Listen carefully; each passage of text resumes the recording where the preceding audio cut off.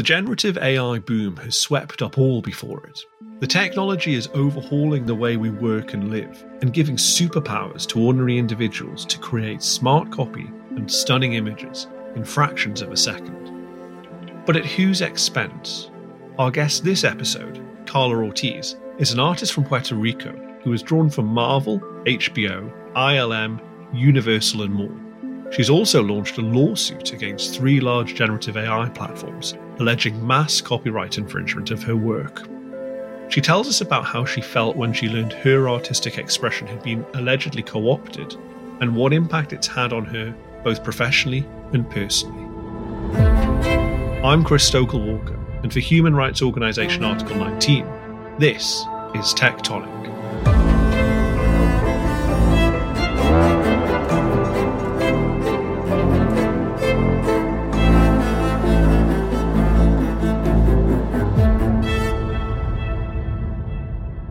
Carla Ortiz, thank you so much for joining us. Thank you for having me, Chris. It's brilliant to have you here, and I think a really interesting story from the front lines of the AI revolution. Maybe the best place to start for our listeners is to take us back to the first time that you realised your work as an artist had kind of been sucked up into this huge maw of generative AI. Yeah, absolutely. So it all kind of comes back to early April 2022. I was just browsing the internet, as one often does, and I ended up in a place called like Weird Sensational AI Art or some name like that. The exact name eludes me. But it was a really curious little spot because in there was an archive of imagery called Artist Studies. And in those studies, I saw names of so many of my peers in illustration. And I knew for a fact that, I hadn't heard anything about this. The artist community tends to be very chatty. We tend to be up to date with what's going on. And so I thought, it's just like a science experiment or something rather interesting. So I reached out to my friends whose names were on those lists, and they were kind of shocked. They didn't know what this was, and they were even more shocked that it was AI-generated imagery based on them. So we decided to reach out to the people who were running this website, people who were, suspiciously selling merchandise that looked just like their studies, of course. And we reached out to them. We're like, hey, listen, these artists don't want to be a part of this. What's your plan here? And they straight up ghosted us. We never really heard back from them. They never took action. And to this day, that's still up there. This was with a very early model of this stuff called disco diffusion, by the way. So this was before all the other later models came out, which brings me to September of 2022. The future has arrived. It is almost impossible to overstate how far the technology has come in just 1 year. Leaps and bounds. Yeah. Oh, it's been quite dramatic. I don't know anyone who hasn't immediately been like, what is this? What is happening here? When the major generative AI models are now out, you have DALL-E, you have Midjourney, you have Stable Diffusion, and these ones really break into the scene big time. Generative AI is going to, I think, pretty much change every application that consumers interact with. It is a profound technological change that we're still at the very beginning of. People think we're, way into it. It's day 0.1. And so that same kind of curiosity, I'm like, all right, let's find out what this is. Let's research this. And the more I found out about it, the more shocked I became and the more concerned I was. Because particularly with, Stable Diffusion, you could very easily look into their entire data set, which is called LION, specifically LION 5B. 5B stands for 5.8 billion text and image data pairs. And in there, I saw almost the entirety of my portfolio, both commercial and personal. I saw the entirety of the works of almost every artist I could imagine. I typed, and there they were. friends, people that I knew for years, colleagues. And, I looked at some of the things that people were generating, and it also, bothered me immensely and disturbed me immensely finding out that people were using artist names. That was like the secret magic. And so the more I started looking into this, the more I became alarmed. And so I'm a board member of a fantastic association called the Concept Art Association. And I reached out to them. I'm like, I think we got something here and we should keep an eye out on this. And the two founders of it immediately agreed, Rachel Meinerding, Nicole Hendricks, wonderful people. And they were like, yeah, let's do a town hall for our community. And through that town hall, I started reaching out to machine learning experts, specifically Avishek Gupta of the Montreal AI Ethics Institute. And when I sat down with Avi, I was like, so we're artists, we're not engineers. Is this wrong? What's going on here? He was shocked. He didn't know that the way these things were trained was so intrusive and extensive. And he immediately jumped on board. She's like, yeah, let's talk about it. And through there, little by little, we started learning more. We started organizing. We started communicating with more and more machine learning experts, humongous, important folks in that field, like, for example, Dr. Timmy Gebru from the DARE Institute, Professor Ben Shao from the University of Chicago, and so on.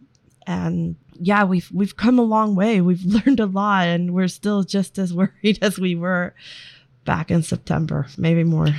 Yeah, and obviously this is hugely important because all a user has to do is go to a tool like Midjourney or Stable Diffusion or any of those that you named, type in, draw me a landscape in the style of Carl Ortiz or a portrait in the style of Carl Ortiz, and get essentially something that looks a lot like you.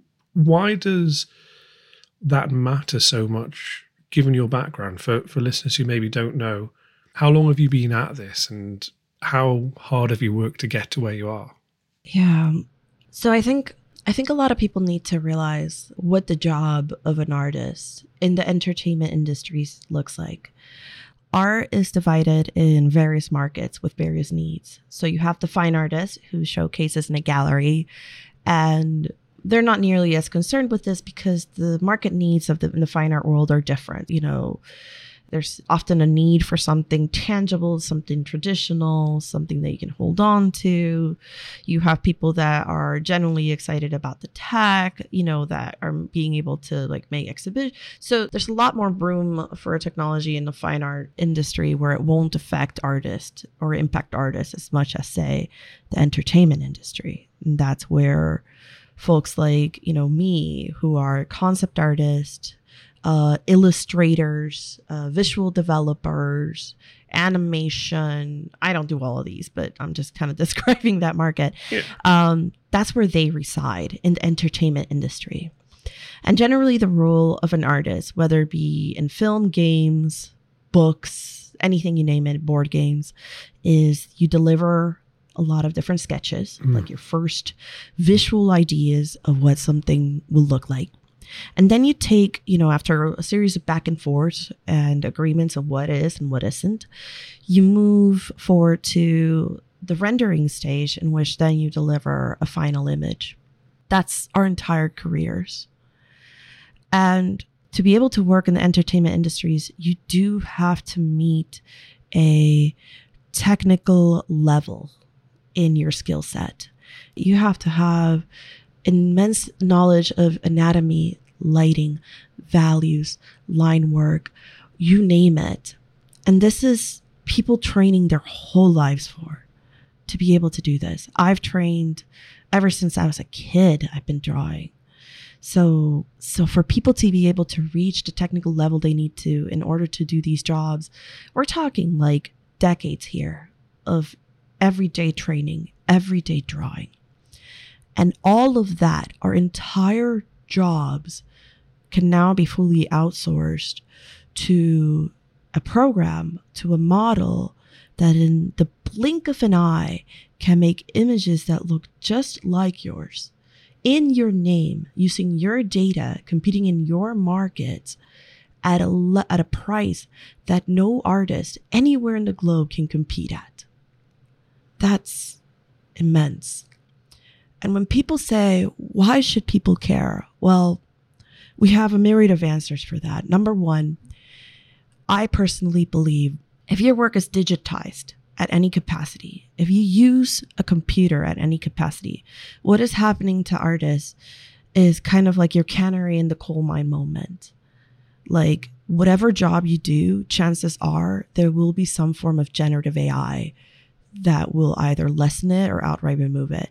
And it's not just me, an artist, saying this. This is like, we have studies now that estimate this. For example, Goldman Sachs a couple months ago released a study that estimated about 300 million full-time jobs to potentially be diminished or lost with generative AI. Just to give listeners a sense of what that is, between the United States and Europe, that's about 333 million full-time jobs, give or take. That's about 89.9% of jobs. If those job loss was concentrated between those two countries, 89.9% of jobs diminished or lost. What do you compare AI to in the course of human civilization? You know, I've always thought of AI as the most profound technology humanity is working on, more profound than fire or electricity or anything that we have done in the past. Now, to finish up on that note, me personally, I don't think I'm okay with this. I don't think I'm okay with people losing their jobs on models that utilize our own data, our own work, even our own names to be able to generate the things that we're seeing. I don't want that future for us, specifically in the creative industries, right? Where it's like the most human of most wonderful activities that I think humanity can engage in. And it's funny because that's the thing that people always dream of, where it's like, oh, once I retire, or once I get enough, or once I work hard enough in my life, I'm going to spend time playing music. I'm going to spend time writing. I'm going to spend time painting. And the promise of technology is always that we're able to free up our time to be able to engage in those tasks. So what happens when we automate those tasks? It's an onion. When I think about all the reasons why I'm concerned or why I'm worried, it's just so many layers to it. And it's really existential. Yeah. At least for me, Chris.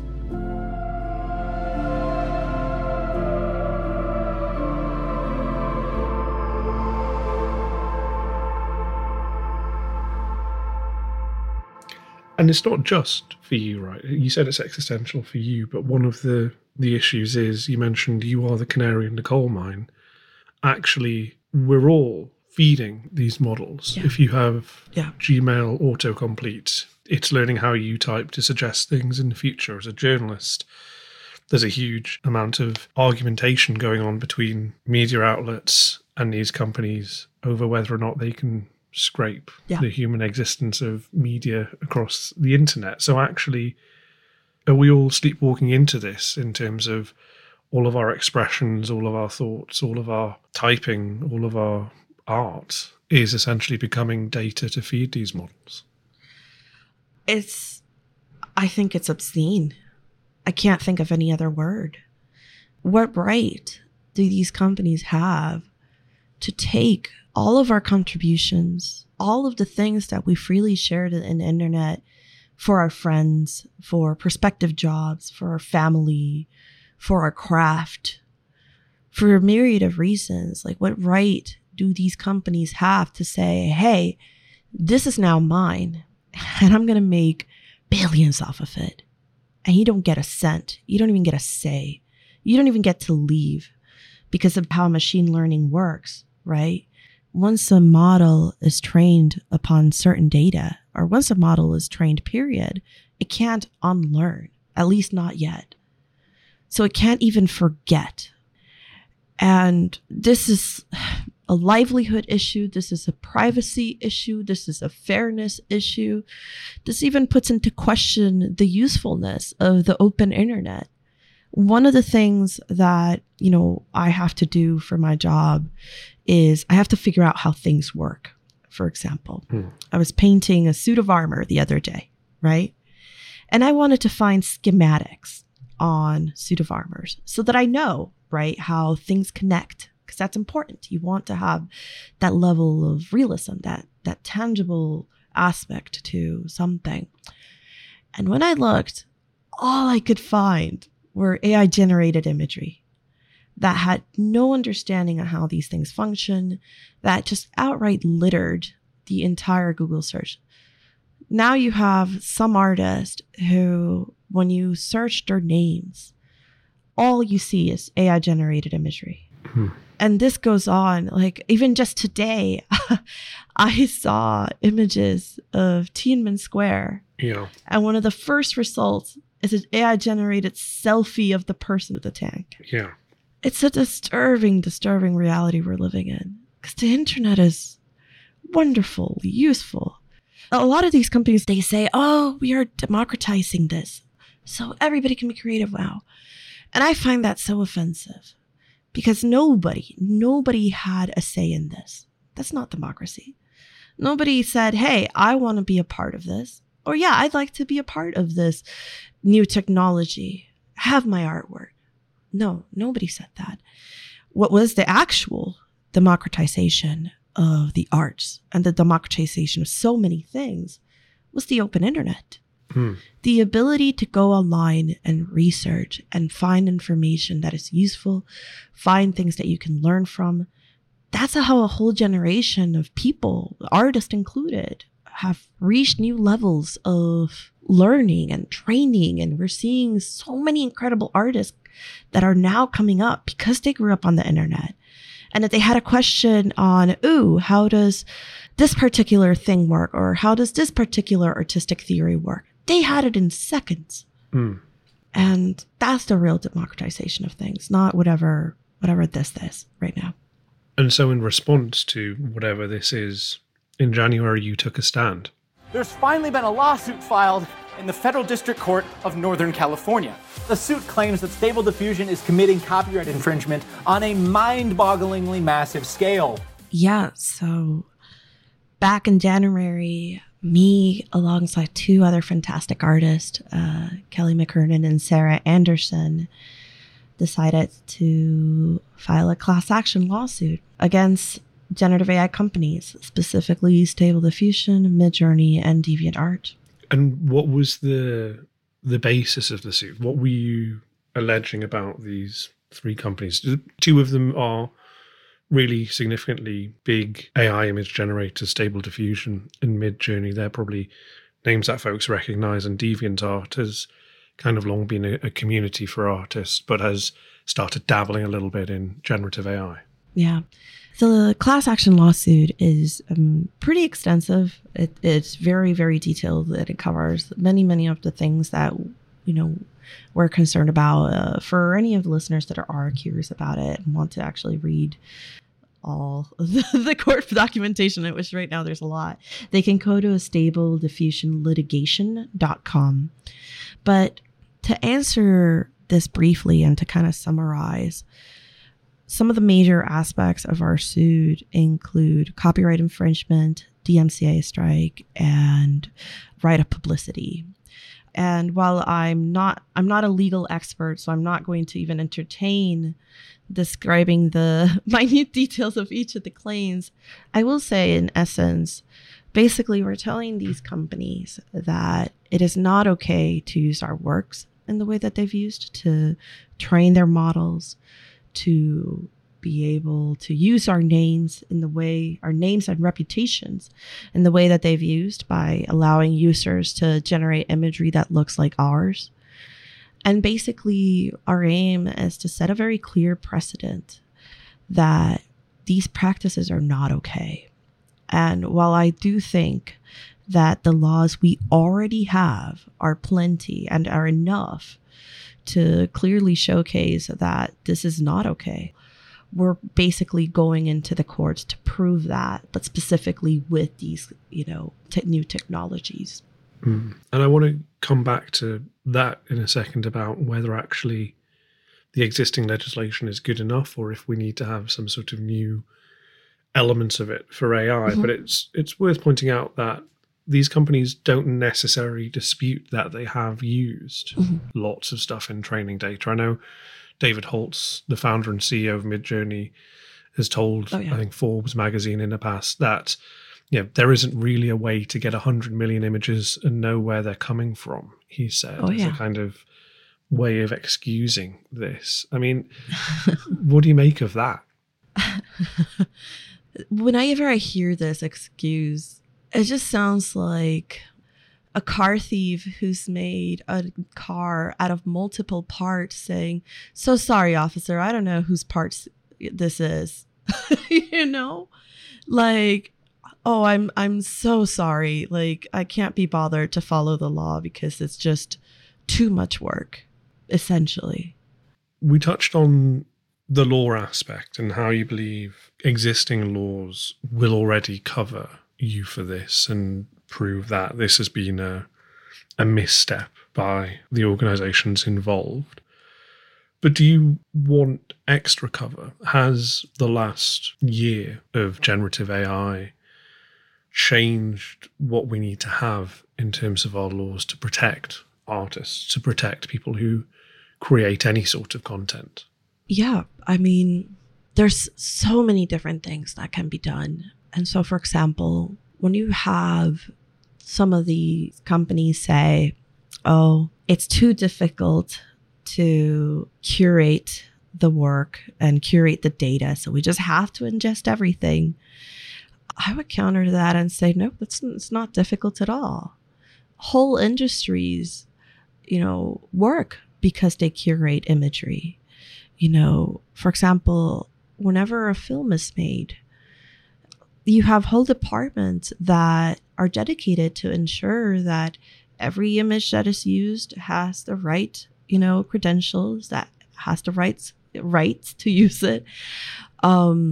There's whole industries all over the world that dedicate themselves to collecting, imageries where the rights are fine and where the artists are paid. And we see great examples of this in the music industry as well.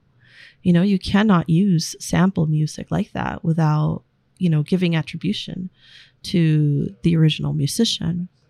And so whenever I hear, "Oh, it's too difficult to do this," I always get frustrated because there's nothing stopping these companies from starting with just training the models on public domain works.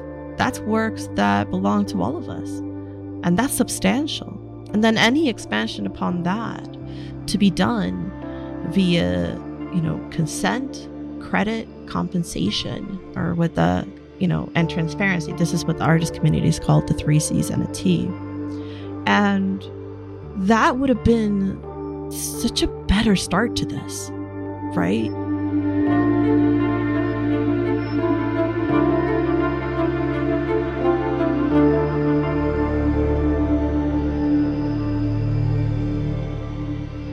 In terms of what potential actions we need, well, we need a lot, but particularly we need a lot from governments. We need governments to say, hey, these specific practices of utilizing all data in the internet to just, train your models, to have your models ingest that and train your models, that's not okay. We need to close the research to commercial loophole that has allowed some of these companies to get away with gathering data that they wouldn't have otherwise. For example, and here we got Lion, which is a nonprofit, also funded in part by Stable Diffusion or Stability AI, gathered all that data under the pretext of research. And under that pretext of research, it was able to, it can gather things that are of commercial nature, copyrighted, all that kind of data that otherwise commercial entities wouldn't.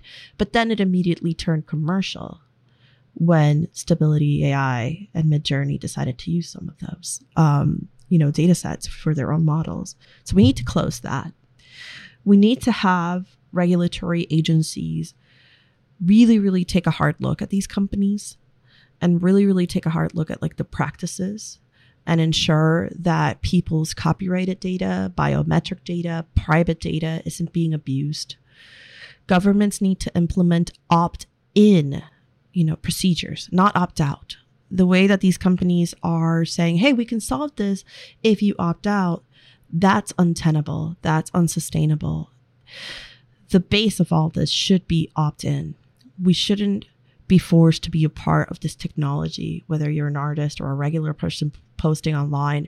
You shouldn't be forced to be a part of this technology. You should have a say. And if you have a say, you should be compensated, especially if you're an artist or a writer or anything, you should be compensated. You should be able to earn some sort of, livable wage, in fact, thriving wage, dare I say, if you engage in these technologies. Because at the end of the day, they're still tools essentially of replacement. And then I enter into the next section where we desperately need our governments to jump in right now. More labor protections. We need to be able to protect workers from something like this, because otherwise you'll have moments where it's like, hey, you'll work for a company under a specific contract that says, hey, everything that you work for us is ours. Do that for a couple of years. And then there's nothing stopping that company from training a model on your work and now having a digital replica of you forever. So we need a lot. So we've talked a little bit about opting in and opting out, and obviously those behind these tools are saying, well, there are options here. Why is it more nuanced than that? Well, a lot of these companies are saying, hey, there's no need for opt-in. Let's do opt-out. Let's do opt-out. They're pushing opt-out as the solution to these issues. And I find that deeply unreasonable. There's various layers to this. But number one, once a model is trained upon data, it can't forget. So any promises of opt-out happen to future models, not to current models. So whatever's out there, GPT, stable diffusion, that's that. You cannot opt out from that. Even, however, for future models, it's still unreasonable because opt-out procedures place an undue burden upon people who might not know the language, might not know the technology, might not even know their works are in those data sets, might not know that their pictures might just not even be on the internet, for starters. Secondly, do you know how many models of visual AI, generative AI alone exist? More and more are coming out every day, and they have updates how many times? 3 times, twice times a year? Does that mean I have to opt out every single time from each and every single one of those models? Does that mean that I have to now spend hours trying to find which images are in those data sets? Because that's how it works currently. A great example that just happened, Meta released a form saying, hey, we are looking to train generative AI, and I'm paraphrasing here. We're looking to train generative AI. If you don't want your information or your data to be utilized for this by us or third parties, sign this form. And just recently, people around the globe received a rejection letter to that, or not even a rejection letter per se, but they received a letter that stated, hey, we can't comply with this unless you send us images and how we've used this in our data set. Who can provide that information? And if I'm not mistaken, OpenAI is requesting something similar for DALL-E 3 that recently came out. Who has that kind of time? Who has that information? Who has the ability? The other solution that they say is, just put robot.txt in your website. Who knows how to do that? And there are certain researchers out there that have found that some of these scraping companies don't even abide by that. So it's completely untenable. Even if just a couple of companies abide by it, again, you have to follow their schedule, you have to follow their updates. And what happens if third-party people update stuff that you don't agree to and you don't even know? For example, most of my work that is in the data sets because some folks thought my work was cool and posted it on Pinterest. I had nothing to do with that. Basically, opt-out places an undue burden on people and shifts the entire responsibility on managing this onto people. And it forces everybody to be a part of this technology, and it is inefficient, it's untenable, it's frankly just not a solution. It has to be opt-in. It's the only way.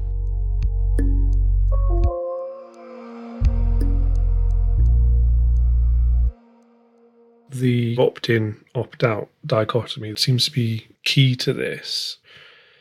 As an artist who's been doing this for 10 years, as someone who's made a living off this, would you ever opt into it? No, I wouldn't. I would never opt into something like this. But that's my choice. And other artists might not choose the same. Why? Some artists might want to jump in, but I don't think I should be forced to be a part of it. I don't want to. And why not? What is it about this that is so beyond the pale for you? So what I do, I love. I love every little bit of it. I love sketching ideas. I love putting them into paper. I love making imagery that feels real, that feels tangible, that always makes me so, so happy. And I would never give my images to something that would essentially be a digital replica of myself. So what? So that it can compete with me? So that I can do less of what I like? So that I could see different ideas? Why would I want that? That's what I love. That might actually dull me as an artist. That might take away the thing that makes me me. I'm not interested in it. And who knows, maybe in the future, when I'm in my older age or my last breath, and I think it'd be great for me to exist digitally forever, and everything is ethical and things are going well, and maybe this will serve a different function that I never imagined, then maybe we can have that conversation again. But as it is currently, no, never. And you're not alone in that, because a lot of people are starting to stand up against these generative AI companies. In January, you were one of the few to take this to court. We're now seeing Sarah Silverman. Comedian Sarah Silverman is among a group suing Meta and OpenAI over allegedly using AI to develop chatbots. She says leaked information shows her work was used to train the so-called large language models that drive the software. Lots of other authors in the book world, plenty of other lawsuits coming. What do you think is the future of this? We have many different routes, many different possibilities. In the best of circumstances, the one where everything goes our way, governments get into action. We have laws that protect people's rights, that protects people's data. We have laws that force these companies to be transparent about their data, so one knows exactly what's going on in each and every one of these models. We have, laws that protect our names, that protect, that you cannot use your name, you cannot use your reputation to generate this. We have labor protections so that companies aren't jumping in like crazy to try to replace their workforce with these models. And we have a technology that is forced because of laws and because shifting industry attitudes to be ethical, to be fair, to be moral, to be legal, where all of this starts upon public domain, things that we all own, and expand upon that. And we have machine learning. So if anybody licenses anything and doesn't want the company to have their work, they can leave. So that when workers, leave companies can't use the data that worker generated forever. And we have, of course, winning court cases that help establish this as a precedent. That would be the good one, the good future. The dystopian future, or the one that worries me very much, is that this goes according to plan which is go as fast as possible, normalize this as fast as possible, hype the wrong harms, that politicians are so focused on, oh my God, this is Terminator now, as opposed to the real world harms that these technologies enact. That this practice of just taking works and data throughout the internet without thought, without care, continues, in fact, legalized in some places. That to me is a very dystopian future. That to me is a future where a lot of people suffer, where I don't even know how artists who work in the entertainment system, industry survive, especially if these things end up gaining copyright one way or another, as they are. So thank goodness that hasn't happened yet. But that's a future where I could see, at least in the arts, only those who come from very wealthy backgrounds can now engage in the arts because they're the only ones who can afford it. Because everyday people who rely on regular art, jobs in the entertainment industry, those are now given to machines. And if you do paint anything, you're just editing the result of a machine for a lower cost. And that's going to make art out of reach for so many people. And some people will say, oh, well, just create something new, right? Do an exciting new style that no one's ever seen before. And that'll last for about a day or two when that exciting, popular new style gets, ingested into a model. And there you go. What are you going to do? That's a future that worries me very much. That's a future where everybody, not just artists, hurts a lot. Yeah. We're at a very interesting time and a fork in the road. Yeah, we are. Carla Ortiz, thank you so much for joining us. Thank you so much for having me, Chris.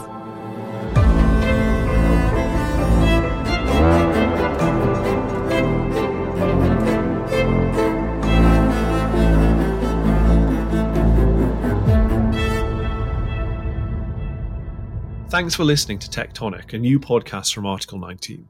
We hope you'll join us for future episodes, which we'll release every fortnight and look at the wide variety of ways that these seismic shifts we're currently seeing in technology can affect our freedom of expression. I'm Chris Stoker-Walker. Your producers this episode were Christopher Hooton and Nicola Kelly, with theme music and original score by Julian Wharton. If you would like to leave us a star rating or review wherever you're listening, that would be hugely appreciated. It really makes a difference to our show. Thank you, and see you next time.